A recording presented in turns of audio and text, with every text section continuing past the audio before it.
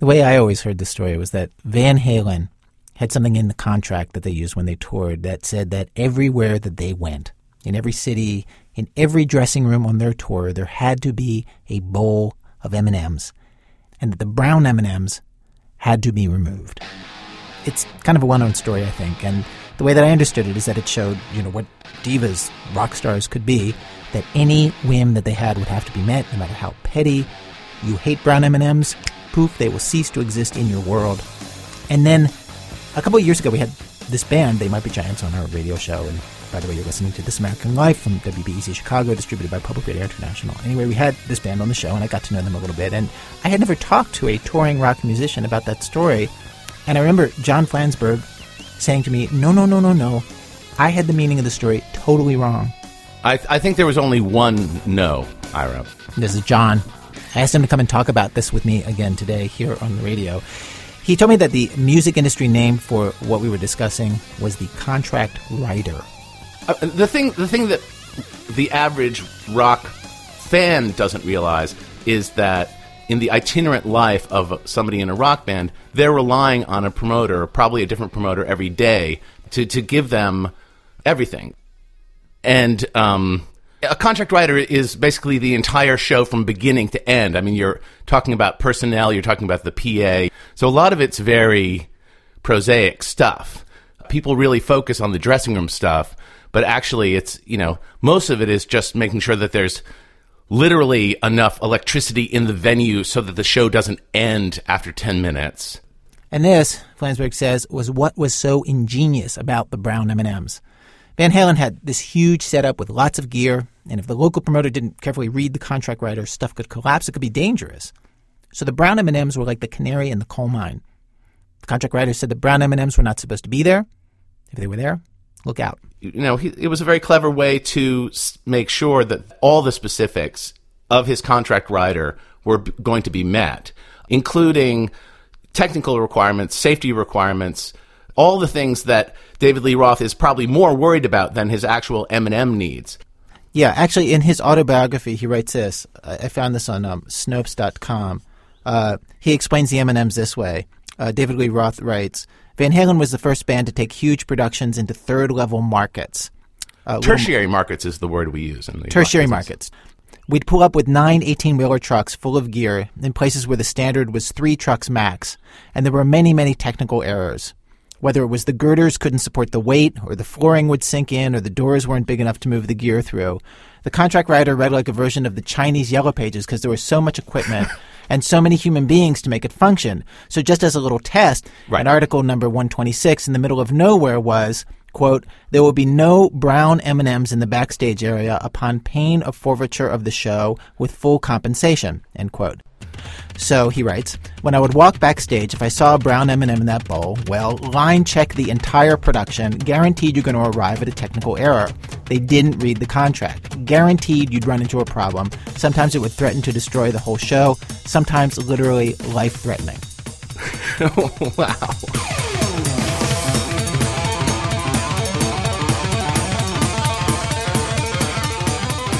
Now, when I emailed you to see if you wanted to come on the radio and talk about this, you said, oh, that's really a coincidence because you just spent your whole day yesterday working on your contract writer?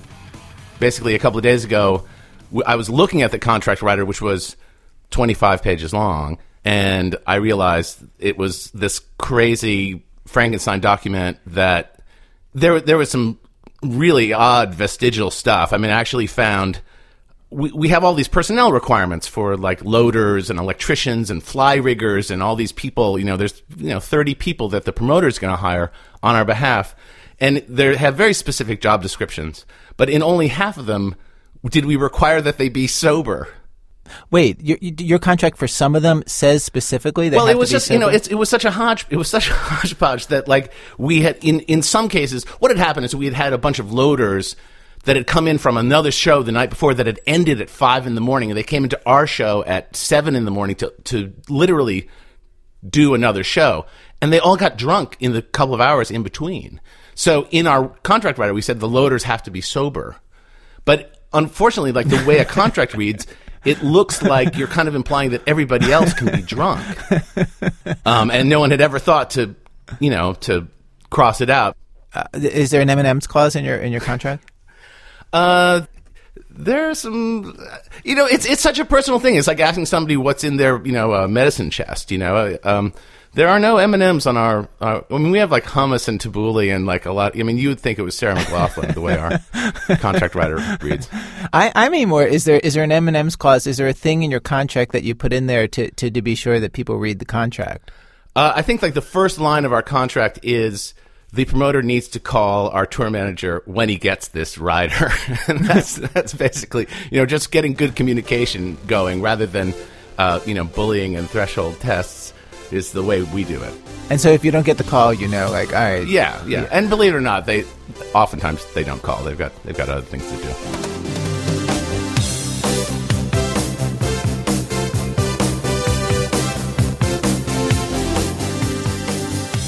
Well, today on our radio show, we have stories of the fine print. We dive into the fine print in places where the fine print really, really matters.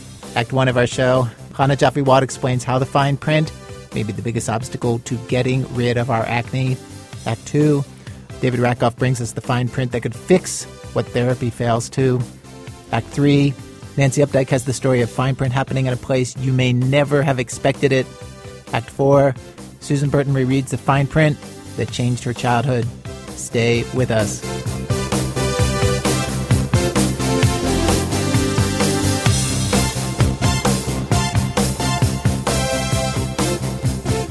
Act 1, 1 pill, 2 pill, red pill, blue pill. Let's start today in a place that is swimming in fine print, the insurance business. President Obama said during the healthcare debates that if we all understood our healthcare, it would save money. If there's a blue pill and a red pill, and the blue pill is half the price of the red pill and works just as well, why not pay half price? And the problem with the fine print is it makes it hard to tell which pill is the red one and which one is the blue one, as Hannah Jaffe-Wald explains. Ted Sarah is in the middle of a war. It's been going on for many years and involves billions of dollars. A lot of us are in this war. And like Ted, we don't even know it. He stumbled onto the battlefield because he's got pimples. Pimples and a card. It is called the Solodin Patient Access Card. What's it look like? And it looks like a little credit card. It's white and blue. And the Solodin Patient Access Card is just the latest weapon in this war. It's an arms race, really. That's been escalating for decades. There have been moves and counter-moves before. This war, it is a war over drug co-payments.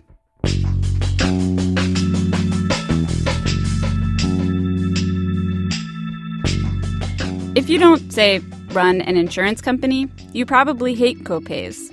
They're a way to make you pay for your drugs at the pharmacy, even though you're insured, which seems kind of evil, right? But I tracked down an evil insurance VP, Eileen Wood, who actually was pretty personable, and she said, no, co-pays are an insurer's special little way of yelling at us. There are drugs that cost $1,000, there are drugs that cost $5. When you're insured, you don't care. You don't even know. So the insurers put a $30 copay on one and a $10 copay on the other. They're giving you a hint that there is a difference in the drug's total cost. And the consumer doesn't see that, and so we struggle to try to shine the light on that and get called the bad guy. You do get called the bad guy a lot. Yeah, we do. You do. So copays were basically a bad guy's way of doing something good for everyone. That's the way Eileen sees it, except for the bad guy thing. Because if insurers could discourage us from buying expensive drugs, it's not just that they would save money. We would save money. They could charge us less in premiums, which we all want. By the 1990s, insurance companies had it down. Copays were working really well. The insurers felt like they were winning the war, which was pretty gratifying to people like Eileen Wood. She had watched for years as drug companies came out with slightly tweaked versions of existing generics and sold them for 10 times the cost. Let's look at Capodex, because, that's this one. I love this one. That's the Minocin, but this company.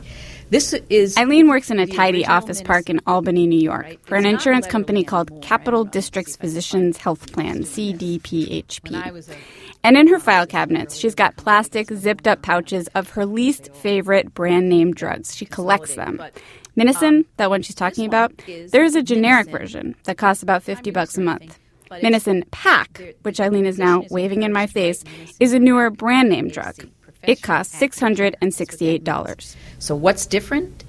It has a couple little extra items that are not prescription items in there. It has this lovely calming wipes so that when, your skin's all red and you can pat this on and it's supposed to, bring the redness down. It's not a prescription item. Calming serum and a calming mask. It's basically stuff you can buy over the counter. But behind the scenes, it's $668. Yeah. And the only difference in this is that it has wipes? It has these. That's it. That's the only difference. You could probably buy them for $10. So those 3 products are added to the Minocin Pack, and I guess that must be what cost the extra $600. I'm not sure. It's very slick.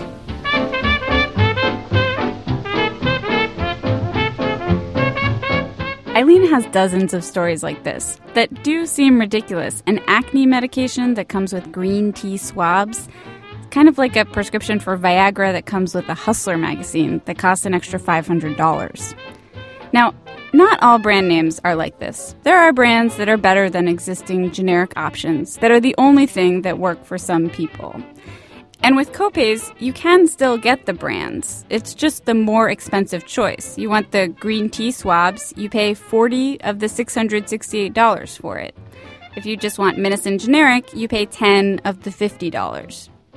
The copay strategy worked so well that in 2003, generics passed the 50% mark, meaning more than 50% of the drugs people went and picked up from pharmacies were generics. It was probably around then that it happened. The drug companies, they noticed. People like Sally Beatty at Pfizer. That's the company that makes, among other things, the world's most popular drug, Lipitor. Sally, not a fan of copays. Now, the issue with that is that we want treatment decisions to be made based on what the physician feels is medically best for the patient, not just the cost to the patient or what another player may decide is in their interest. Another player like Eileen Wood and her insurance industry buddies with their copays that were hurting the drug companies. Lipitor was facing major competition from generics. In July 2007, sales were down 13%. Now, there is no approved generic for Lipitor. Sally Beatty from Pfizer will say this 3 times in 15 minutes. And what that means is that there is no drug that is chemically identical to Lipitor. What there are generic drugs in the same class of cholesterol-reducing drugs. That's what Lipitor does, reduce cholesterol. And those generics are effective for most people. But there are some people who respond better to Lipitor. And for some of those patients, a $40 copay stops them from getting the medication. And so, in 2007, the pharmaceutical industry marshaled its counterattack. That mysterious card you heard at the beginning of the story, their central weapon. Coupons. A whole bunch of coupons.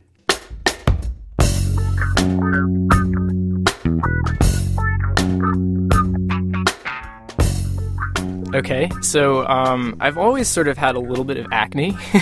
Enter Ted Sarah, the paralegal with the card and the pimples. Pimples that, just a few months ago, were in need of drugs. Yeah, it comes and goes, and it generally, when I'm sort of going through more periods of stress, either at work or, just as a course of life, it sort of gets worse. Ted walked into the doctor's office. She poked at him with gloved hands and told him, okay, we're going to put you on a couple topical creams and some antibiotics, a drug called Solidyne. Ted was tentative, but he mentioned he'd been on a generic before, worked pretty well, called minocycline. And the doc said, yeah, that's great. Basically, that's the same as Solidyne, but Solidyne is time release. That means as opposed to minocycline, which you have to remember to take in the morning and in the evening, you only have to take Solidyne once a day. It didn't really, sound that big of a deal to me, but, it is, I guess, to anyone slightly easier to take 1 pill per day instead of 2, so I went with it. And I asked, in terms of the cost of it, just to, to pay the extra money to take it once a day, if that was going to, be a big difference. It wouldn't really be something I'd be interested in. And then she presented this card. You remember the card. It is called the Solodyn Patient Access Card. It's actually called Solidyne, not Solodyn. Who knows where they come up with these names. Point is, this is the moment that the drug maker's weapon makes its way into the hands of its oblivious soldier, Ted. Ted was going to get a deal. The doctor explained that this card, it's a coupon. Give it to the pharmacist and it should make your copay very affordable, which is exactly what happened. Without the card, Ted's copay would have been $154.28. But when Ted got to the pharmacy, he presented his card. They went to ring it up at the register, and when it came up, the price was $10. $10. $10. That's pretty good for drugs. Yeah, it was great. Solidyne access achieved.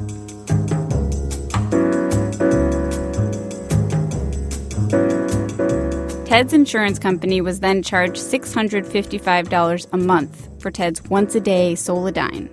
For reasons too complicated to go into here, they only paid $514. Minocycline, the one that you have to take twice a day, costs $109 a month. Total, $514, $109. Ted never saw those numbers. So you think, okay, well, Ted used the coupon because he didn't really know any better. He thought he was getting a deal. Who wouldn't go for that, right? But the doctor, what was up with the doctor handing out these cards? Luckily, Dr. Elena Albritton was generous enough to answer some questions. Do you know the price difference between those two drugs? I don't. Like Ted and the majority of Americans, Dr. Albritton has no idea what drugs actually cost. Not because she's lazy, but because these numbers are really hard to find out. The insurance companies, they all individually negotiate with drug companies, and they each pay a slightly different amount. So no, Dr. Albritton is not thinking about prices when prescribing. She's thinking, what is the best thing available for this patient? Solidyne is better. It's easier to take a pill once a day instead of twice. It's easier for Dr. Albritton to get the dosage just right. And Dr. Albritton wants her patients to have the best. I think if I can get a discount for most patients, I think it's great because the cost of medications can be very high. It's like a free gift to them. Dr. Albritton just wants it to be easy for patients to access the drugs she thinks they need. Truthfully, she doesn't really want to keep track of all the prices. That's not her job. I just don't think that it's realistic to have that responsibility fall on the physician. I mean, then are you going to start saying, well, should I really do this biopsy because I'm not really sure that, it's really that significant of a difference in that mole and it might cost you $1,200 in the end if this doesn't get covered. I mean, you don't want to start thinking about price tags with everything. Actually, when people talk about how to reform healthcare in our country, this is one of the things they talk about changing. That doctors should know the prices of things and at least play some role in deciding whether a time-release version of a pill is worth $400 more to everyone. The maker of Solidyne is Medicis. They wouldn't talk to me. By the way, in the months since Ted started taking Solidyne, a generic version has come out. And the war has escalated. Another tactical maneuver. Drug makers used to just give cards to doctors. Now, they distribute them to patients, too. They're in women's magazines, they're online, they're at the drugstore counter. They're everywhere, except in Massachusetts, where they're illegal. And we pick them up. We see a deal. Like Ted, we like deals. And Eileen Wood at the insurance company, she gets that. I can't argue with that argument, except to say there is a consequence for that. Because what will you have to do if everybody gets the more expensive drug? We'd have to raise premiums. I mean, I think there's no question about that. It would have an impact on him and everybody that sits next to him. At work. At work and their families and so forth. Yes. I don't want to pay more in premiums next year. I don't want everyone around me to have to either. Do you think your coworkers are going to hear this and go, well, thanks a lot, Ted. You and your fancy acne medicine. Probably. But, I was, there I was sitting in the dermatologist office, and I have no idea. Again, I had never heard of this medicine. I had no idea how much it costs. I know it's brand name, but I certainly never would have dreamed that it would have cost $655, sticker price. Looking at this war laid out like this, it's a view of a healthcare system that is comprised of enormous insurance companies throwing their weight around, just as enormous drug companies striking back, and then all these idiots in the middle. Us. You, me, and our doctors. Pesky interlopers who don't even know the price of the pills we're buying. President Obama wants us to choose the blue pill and not the red pill because the blue is just as effective but half the price. But with these cards, which one is the blue one? We have no idea.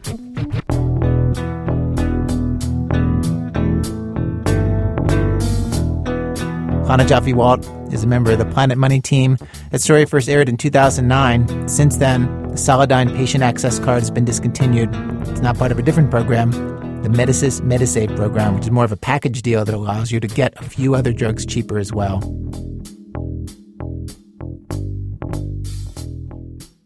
We've arrived at Act 2 of our show. Act 2, occupancy may be revoked without notice. This next bit of fine print was brought to us by David Ratkoff. The following shall constitute the binding agreement between Mr. Gregory Stolzenberg of Yonkers, New York, hereafter known as owner, and his mother, Mrs. Barbara Stolzenberg of Tenafly, New Jersey, hereafter known as mother, in regards to the third-floor bedroom of number 41 Old Alewives Lane, Yonkers, New York. 1.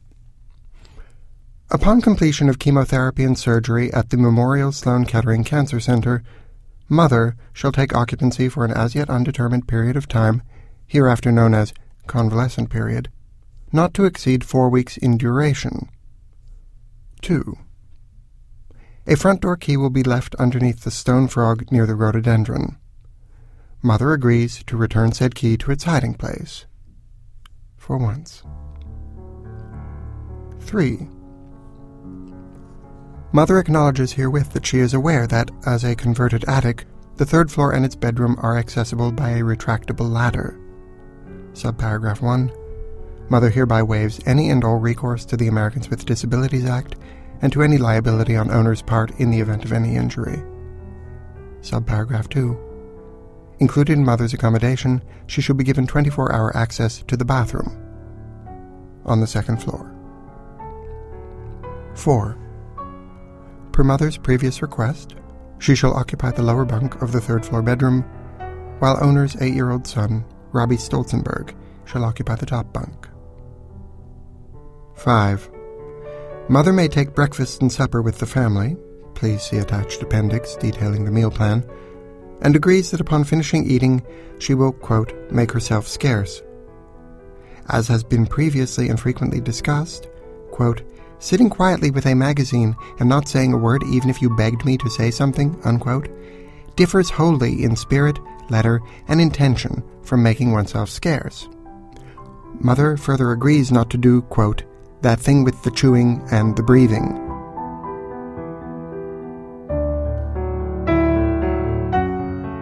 Subparagraph 1. Further to the matter of, quote, making oneself scarce, unquote, and it is herein that this subparagraph not be construed as belaboring a matter to the point of obsession, but mother further concedes herein that both owner and his wife have been medically assessed to be of excellent to above average hearing, and as such, any and all comments, even those spoken at a whisper, are perfectly audible. Further, owner's wife, as a Mexican-born Catholic and therefore not possessed of a formal Yiddish education, is well aware that the word curva has entered common English usage to mean whore, and the use of said word, even when muttered, is heard and emphatically not appreciated. 6. Mother may make daily use of the public rooms on the main floor, such as the living room from 11 a.m. to 3 p.m., or until Robbie Stolzenberg returns home from school, whichever happens sooner, at which time mother must relinquish the television remote and, quote, make herself scarce, unquote, see paragraph 5. Mother may receive visitors, no more than 2 a day, although under no circumstances may mother receive her daughter, the omniscient and perfect, it is acknowledged that both adjectives are being employed ironically, Mrs. Marla Stolzenberg Burns of Hohokus, New Jersey, for reasons that have been previously and frequently discussed. If Mrs. Stolzenberg-Burns' eagerness to see her mother is deemed as so overwhelming, then perhaps the entire location of the convalescent period can be reassessed. Just say the word. Go on. Say it. Say it. Say it. Subparagraph 1.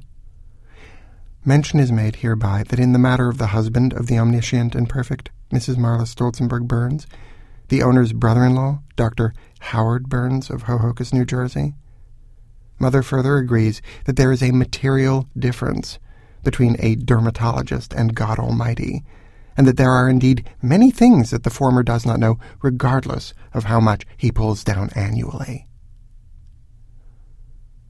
7. All efforts have been made herein to draft an impartial agreement, with malice and favor towards none.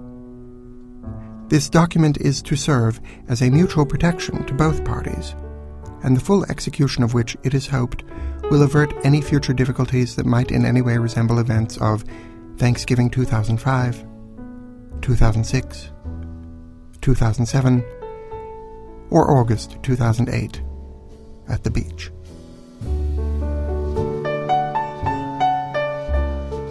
David Rakoff is the author of several books, including his most recent, Half Empty. Coming up, what's fine print in Farsi? That's in a minute from Chicago Public Radio and Public Radio International when our program continues. It's This American Life from Ira Glass. Each week on our show, we choose a theme, bring you different kinds of stories on that theme. Today's show, fine print. Usually most of us try to just skip the fine print. We don't read the rental car agreements or the software license end user agreements. We just click, I agree. Today on our show, we have stories where the fine print has real consequences. We've arrived at Act 3 of our show. Act 3, side effects may include. A confession is not supposed to have any fine print. It's supposed to state, this is what happened, this is what I did, all very straightforward. But of course, all kinds of confessions come with asterisks included. This story that you're about to hear is about a confession given in Iran. And just a review, 2 years ago, if you remember, there were massive protests in Iran following a disputed election that returned Mahmoud Ahmadinejad to power for a second term. And many Iranians believed that the election was rigged and that a more moderate politician had actually won. This story actually starts before all that, before Ahmadinejad in 2004, a time when moderate reformists still were leading the government in Iran, though not for very long. Nancy Updike tells what happened. At 30 years old, Omid Mamarian, a journalist in Iran, went where he wanted, talked to whomever he felt like talking to. Reformists, hardliners, foreigners, the vice president of the World Bank. Why not? Political debate in Iran was robust. Omid's view was he lived in a country that had problems, and he was a critic of those problems. But it also had a constitution, elections, some independent newspapers. Iran wasn't North Korea. It wasn't Myanmar. In October of 2004, Omid was arrested at his office by government men in plain clothes. Didn't have badges, did have guns. And within a few hours, Omid was sitting in an interrogation room at a prison whose name and location he didn't know. After a while, a man walked in. Like 55 years old, with a very short beard, and kind of calm. And I felt that this guy might be a nice guy. But, when I said hi to this guy, then he just started beating me. I was sitting next to the wall and on a chair. And the guy took my head and was hitting my head to the wall. And he was doing that. And at one point, I remember the guy was asking me about my travel to the U.S. In 2004, I was invited to come here to the U.S. and give a speech. So I got my visa. I went to Frankfurt Airport, and then somebody called my name. So they told me that my name was on the no-fly list, a list that I think Osama bin Laden probably is on the top. So I took the first flight, and I went back home. So the interrogator was asking me what happened in Washington, D.C. And I said, hi, I didn't go there. I was on the no-fly list. Probably you guys are there, we are all on that list. And the guy said, no, we have tapes of those meetings that you had in Washington, D.C. We have all the documents. And I said, dude, I've not been there. You should look at my passport. It doesn't show anything. There is no stamp on my passport. At that moment, I learned that, they really, in many cases, they bluff. They just bluff. And once you figured out that part of what they were doing was bluffing, was that a relief? Or was that more terrifying? I mean, did that make you feel like, I have no idea what to do? When they bluffed, at the beginning I thought, there's nothing there. But the thing was, when you have to talk about something that never happened, it was much harder than to talk about something that happened, because when nothing was there, it was really hard to imagine that kind of incident. I mean, this guy was beating me, and at one point I was on the floor. He was, hitting my stomach with his leg, and I was, at one point in that case, I threw up. And I just couldn't accept that because I never went to the U.S. Forced confessions are not a new phenomenon, more like eternal. And Omid got the standard treatment, beatings and solitary. But every government that forces confessions has its own variation on the process, its own way of building up its library of confessions. He gave me like a kind of notebook and a pen and asked me to start writing everything you have done over the past 7 years. And so I thought, that's fine. I can write everything. I don't have any secret, and there's nothing to be worried about. So he was there. I was sitting on a chair, and I started writing. There was a table there too, and every 5 minutes he asked me to see my writing. Every 5 minutes, and then when he saw what I was writing, he screamed at me and said, this is not what I want. This is not what I want from you. You should tell me the truth. And I said, this is the truth. And he said, no, you're hiding truth. Tell me what happened behind the doors. I had no idea what he wanted me to write for them. I had no idea because I said in many cases that this is exactly what happened. This is exactly the people I met. Actually, I wrote a biography of myself for them. It was a very honest biography. I even talked about things I never talked to my mom or dad or my friends.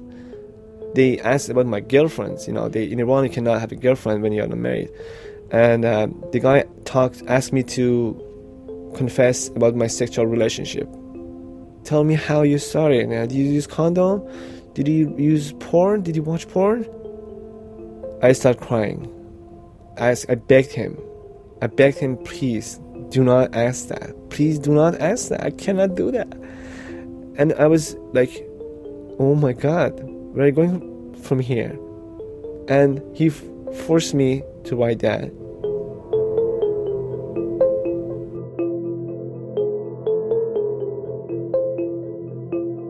He told me all the time, you're going to stay here for 6 months, a year, 2 years. You're not going to go home. Forget it.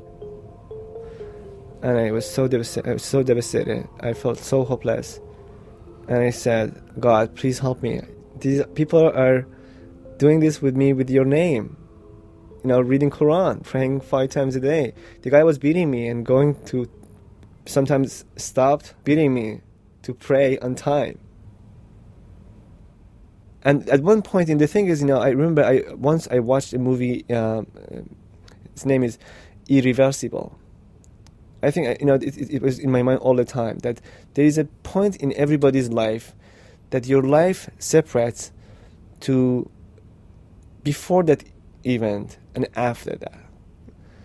So for me, I knew that, there's a point that I cannot take more pressure. I knew people who stayed for a long time in prison and they never be able to come back to their normal life. They never become normal persons. They never recovered. And I knew those people. I talked to those people. I didn't want to be those people at the age of 30. And at one point, when the pressure was so high, I thought I was entering to the irreversible part.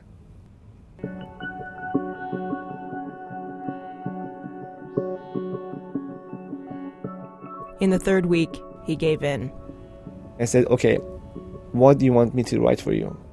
And they said, so, these are the names, these are the topics.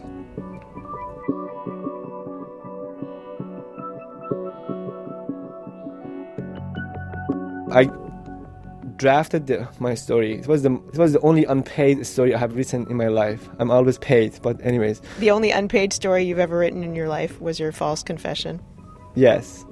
I drafted my story. I gave it to my interrogator, and then he was like my editor. He changed some of the names, and he just changed the order, and then he gave me a few pages analysis, and I had to include those approaches, those lines in my confessions. He's literally, your interrogator is literally writing on your draft. He's making notes in the margins and crossing things out and adding things like an editor? Exactly like that. He gave me directions. For example, I said, I wrote for this newspaper or that newspaper. I went to these countries. I met these people. So in their version was, with the suggestion of that politician, I went to this country. And I was a part of a plan. It was a big plan. And I had to say that I intentionally, and sometimes unintentionally, I have cooperated with them through my writings, through my blog, through my travels, through my talks, and that kind of things. Were there specific words he wanted you to use? Definitely, I had to use Velvet Revolution. And how do you say Velvet Revolution in Farsi? انقلاب رنگی, انقلاب مخملی. And he wanted you to put those exact words in. Exact words. Confessions in Iran are sometimes broadcast on TV. They show up in the evenings on the state-run news programs. Transcripts of confessions are also posted on government websites. And watching, reading, and hearing about one Iranian confession after another, it's impossible not to notice a distinct and unchanging editorial vision at work here. Because the fact is, people in Iran who have never met each other have nevertheless been confessing to a lot of the same things, in a lot of the same ways, for at least 10 years. همه اینا نشد گرفته است یه فضایی بود که شبکه BBC توی ایران. In these video clips, one ordinary Iranian after another is confessing to having been manipulated by the BBC and Voice of America to cause mayhem or undermine the regime. And here's another confession. There's no tape, but we've got a transcript. It's a TV confession from a documentary filmmaker and reporter for Newsweek in Iran. Maziar Bahari was arrested after the election. His confession is a classic of the genre. It's so crammed with buzz phrases and bullet points that in some parts it gets hard to understand. It says, quote, I, as a journalist and as part of the huge capitalist machinery of the West, sometimes blindly and sometimes intentionally, positioned myself on the side that was suggesting that a color revolution was underway. According to the models of color and velvet revolutions, we can consider the incidents in recent weeks as classic but defeated examples of a color revolution because it has the same properties as a color revolution. When Omid heard that a transcript of this guy Maziar's confession was going to be released, he bet a friend who'd also been imprisoned in Iran that they could guess what would show up in Maziar's confession. So they wrote down their guesses. When they read the confession, they were stunned at how right they were. Because what Maziar Bahari said, it was not Maziar's language. Everybody who knows Maziar, everybody who knows the other guy, Mahdavi, Amir Hossein Mahdavi, used to work in the same newspaper, nice guy. They didn't talk with their language. It was the interrogator's language. It's the security forces' language. What he said was a kind of analysis. I read that analysis inside the prison. It was the same. The narrative was very clear. The foreigners, they are influencing society. They want to change the society. Velvet Revolution.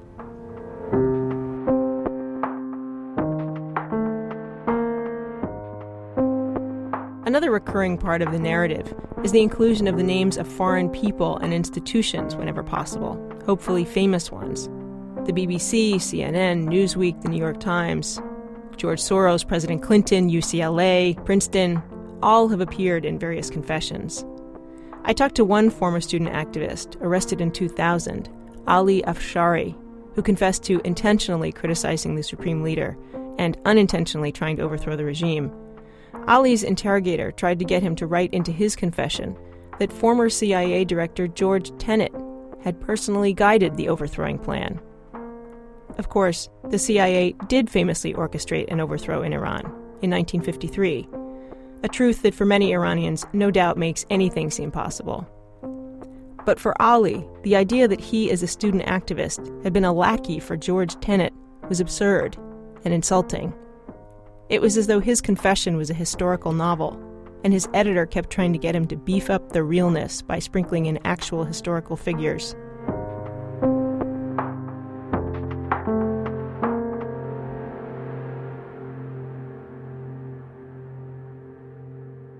By now, Iranian political confessions have become so repetitive and recognizable that one of Iran's most famous political satirists, Ebrahim Nabavi, recently posted a fake one on YouTube.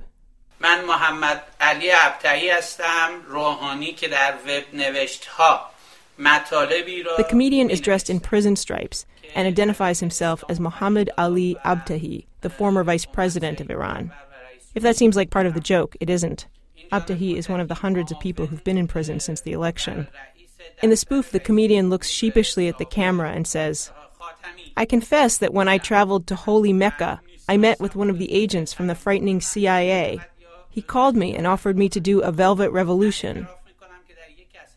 There are obvious edits in the satire video, and over the course of the story, the comedian's face gets covered in more and more Band-Aids.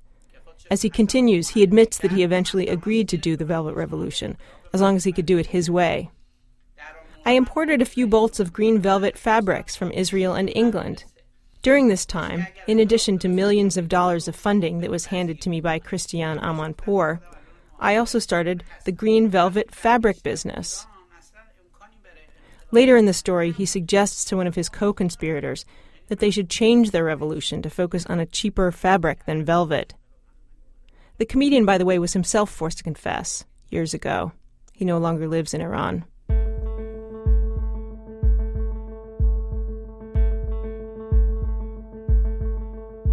These confessions, for all their heavy-handedness, have been crushingly effective. They've ended careers, driven people out of the country, and kept others looking over their shoulder for the rest of their lives. Because the bargain is, confess, and there's a good chance you'll be released. Probably. Eventually. But the state could decide to bring a case against you afterward anyway. Or they could go after your friends and family. Or, with all the personal details you've confessed, along with the political ones, the security services could blackmail you into working for them, as a propagandist, an informant. Meanwhile, many Iranians, even today, believe the confessions are genuine, or at least could be. For those who get their news mostly from the state-run TV channels, the confessions seem as real as anything else on the news. Even Omid, before he was arrested, sometimes wondered if the stories he'd heard about torture and forced confessions were exaggerations, or even made up altogether. Like I said, very effective. I really understood at one point that it's not all about me. They are gathering information about the reformists. I mean, for example, they gave me names at one point, and I said, I have never seen these people. I know these people, I have never seen these people. And I cannot say that I have met them, or they have directed me, or they have guided me. And they told me that it's okay. When you confess and when you use their names in your confession, it would be so alarming for them. So they wanted to intimidate those people, those reformists as well. So they didn't care that I didn't meet any of those people. So the people who are in prison now, ranking reformists, they have been after them like for 5-6 years. It's not they just didn't decide to arrest them a night after the election. They have been planning for this for years.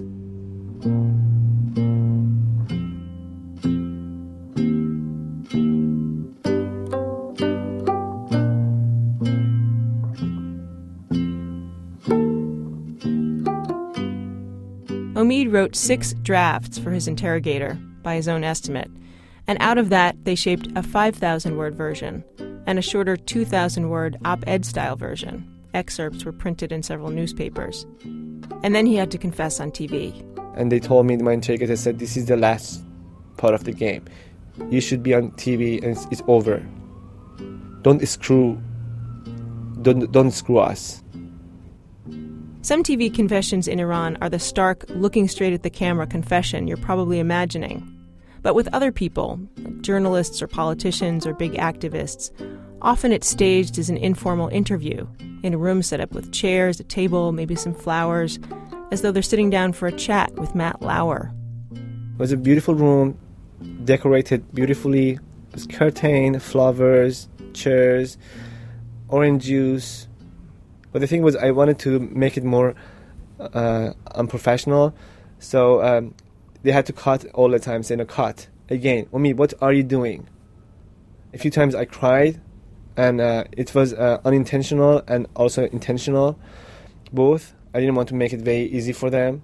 And was your chief interrogator there behind the camera saying, you did it wrong, do it again? Yes, he was there, and he asked me to stop, and I had to start again. So it took like 4 hours to finish a half an hour confession. After Omid was released in December of 2004, he leaked to Human Rights Watch that he and about 19 others who'd been arrested around the same time had been coerced into confessing. And the shocking thing was, many top government officials, when they heard what had happened to Omid and the others, were shocked. Officials like the president, moderate reformist Mohammad Khatami, and his ministers. It caused an uproar. And eventually, Omid and another young journalist met with the head of the judiciary, the Grand Ayatollah Shah Rudi. He's still the head of the judiciary today. He's the Iranian equivalent of the Attorney General. And Omid learned that the security force's standard procedure with the confessions was to make copies and send them along to government officials and top ayatollahs as proof that they were Iranian citizens bent on undermining and plotting against the state. And because the interrogators took so much care to make the confessions look unforced, with the flowers in the vase and the chatty interviewer, the confessing person not looking beat up or emaciated, apparently the videos were pretty convincing. When Omid and the other journalist told the head of the judiciary everything that had led up to their confessions, it was clear to Omid that he was hearing these things for the first time. I really trusted this guy. I felt that he was very honest. He had a very honest reaction. I could see in his face, he was so angry. And he was saying all the time, Allahu Akbar. People use it when they do not believe something or something is very stunning for them. But for all the shock and outrage and the promises to look into what had happened and take action, nothing changed. Not because the head of the judiciary or anyone else was insincere, Omid thinks. They just weren't, and possibly aren't, strong enough to fight what was happening. Many people they are not happy, even among, even in the conservative camp, even among Ahmadinejad supporters. They are really mad at what is going on. In my case, I remember that many people in the judiciary and in the government, conservatives, that I had a chance to talk to them, they told me that they are so stunned that how these guys are brutal and why they are doing this and how they are not responsible.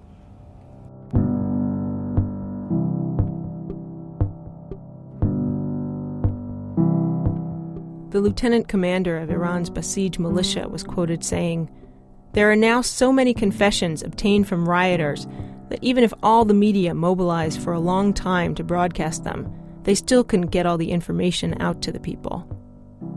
A few days before that story came out, one of the most senior ayatollahs in Iran, the Grand Ayatollah Montazeri, said in a translation on the Middle East Media Research Institute website, "The proud people of Iran know very well exactly how authentic the detainees' confessions are. They're like confessions obtained by fascist and communist regimes. The nation knows that the false confessions and televised interviews were obtained from its imprisoned sons with threats and torture, and that their aim is to cover up the oppression and injustice, and to present a distorted image of the people's peaceful and legal protest." Nancy Updike is one of the producers of our show.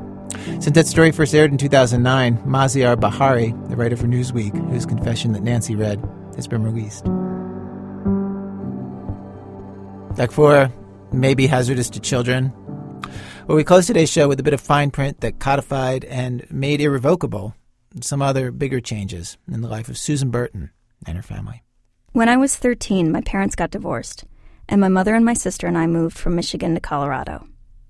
Like the pioneers, we settled in Indian Territory, on a new street in a subdivision called Arapahoe Ridge. Our house was the color of sand. It had vaulted ceilings, a sunken family room, and the thing we found most offensive, a wet bar. The wet bar, with its ugly brass fittings and diamond-paned glass, seemed to symbolize all that was wrong with our newly constructed lives. We were no longer the perfect family of 4, worthy of a tasteful colonial. We were 2 latchkey kids and a single parent, and we'd been relocated to a tract house. My mother displaced her anger about this onto the wet bar by refusing to use it for its intended function. The wet bar became our junk drawer. Instead of alcohol, she kept files in there, checkbook registers, coffee maker instructions, and my report cards, which, since moving to Colorado, had begun to show lower grades than I'd ever gotten. One day I was looking for my standardized test scores. There was no reason except that it was clear to me I was becoming stupid, and I liked to be reminded that I'd once been smart. But instead, I found something unexpected. A big green hanging folder filled with documents labeled Divorce. There was a moment of deciding whether or not to open it. Then cautiously, as if I might set off an alarm, I cracked the folder and began to read my parents' divorce agreement. There was nothing dramatic, no secret half-siblings, not even a custody battle. To anyone else, the agreement would have read like what it was, a standard legal document. But my parents' divorce was the biggest thing in my life. I dwelled on it to the point of obsession, to the point of melodrama. As far as I was concerned, it was the most important fact about me. Discovering the agreement was like finding that a new story had somehow been bound into a book I'd already read 1,000 times. And like a favorite story, the agreement became something I returned to, a couple of times a year all throughout my teens.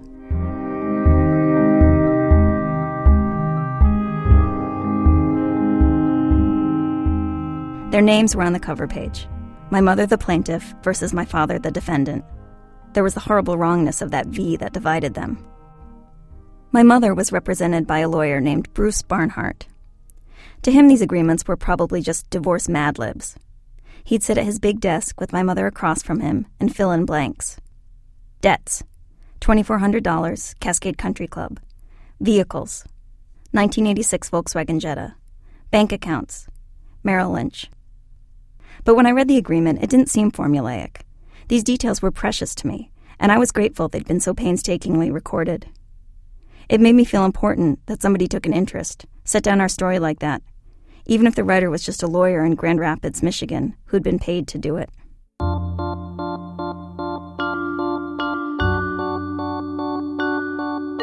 Sometimes I would copy stuff down from the agreement, as if the information contained in it could get lost just as easily as our family.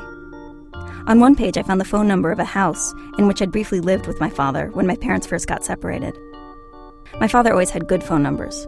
He got them by telling the operator he had a retarded child who needed something easy to memorize. Not easy enough, apparently. I had forgotten this one. I copied the number down on a little Post-it note I saved for years, as if someday they might introduce a calling plan for dialing the past. My parents had joint legal custody, but my mother had physical custody. This was divorced kid Rankin's serial number, and I was glad to know the exact terms. Child support would be deducted from my father's paychecks and sent directly to my mother through a program called Friend of the Court. For a second I wondered if they were saying my father was a guy who couldn't be trusted to send the money himself. I knew it wasn't true, but it had never occurred to me before. Going through the folder always brought a rush of different feelings. There was the fear I'd be caught, or that I'd find something disturbing, that my parents had done bad things, or were bad people. But even the smallest thing could move me. Something as simple as seeing my parents' initials together on the bottom right-hand corner of each page of a legal document. One afternoon, I found a document that stopped me cold.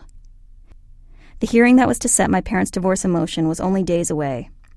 But in this note, Mr. Barnhart had written, "Dear Nancy, this will confirm our telephone conference. I have adjourned the hearing date from January 30th, 1987 to February 27, 1987. I wish you well in your efforts to resolve your marital difficulties. I sat before the wet bar for a beat. I was a scholar of my parents' divorce who just found the primary document of my dreams. Here was a suggestion that my parents had tried to stay together. I ached that they hadn't been able to reconcile.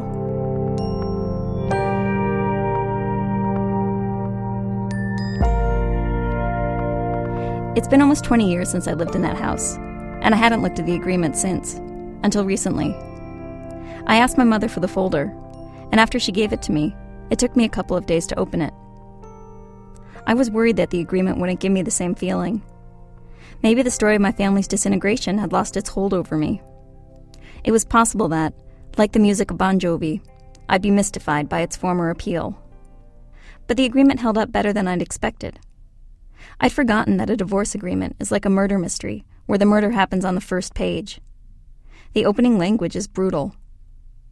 There has been a breakdown in the marriage relationship to the extent that the objects of matrimony have been destroyed, and there remains no reasonable likelihood that the marriage can be preserved. Now, therefore, it is ordered and adjudged that this marriage is hereby dissolved. I felt the same way reading these words at my desk as an adult, as I had on the floor at 14. Back then, these words knocked the wind out of me. To me, this wasn't legalese. I wasn't old enough ever to have signed a contract for a rental or to have read the terms and conditions of a credit card agreement. To me, this was the language of proclamations and founding documents. It was commensurate with my experience of my parents' divorce as an event that had changed the world. The weight I felt inside was matched by the weight of these words. At the end of those summer afternoons, I'd return the divorce agreement to the wet bar, as reverently as if I were replacing the Constitution in its marble shrine. Susan Burton lives in New York.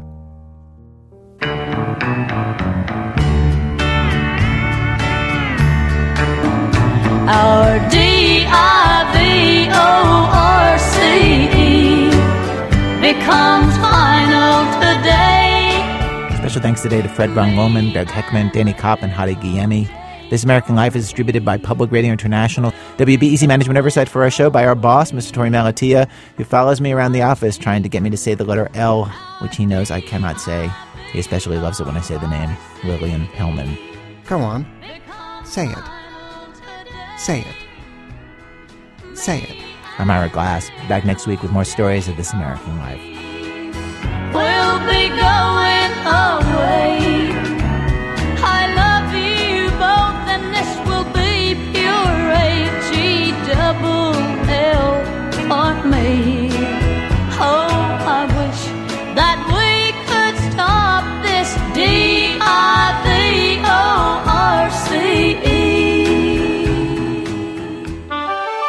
PRI, Public Radio International.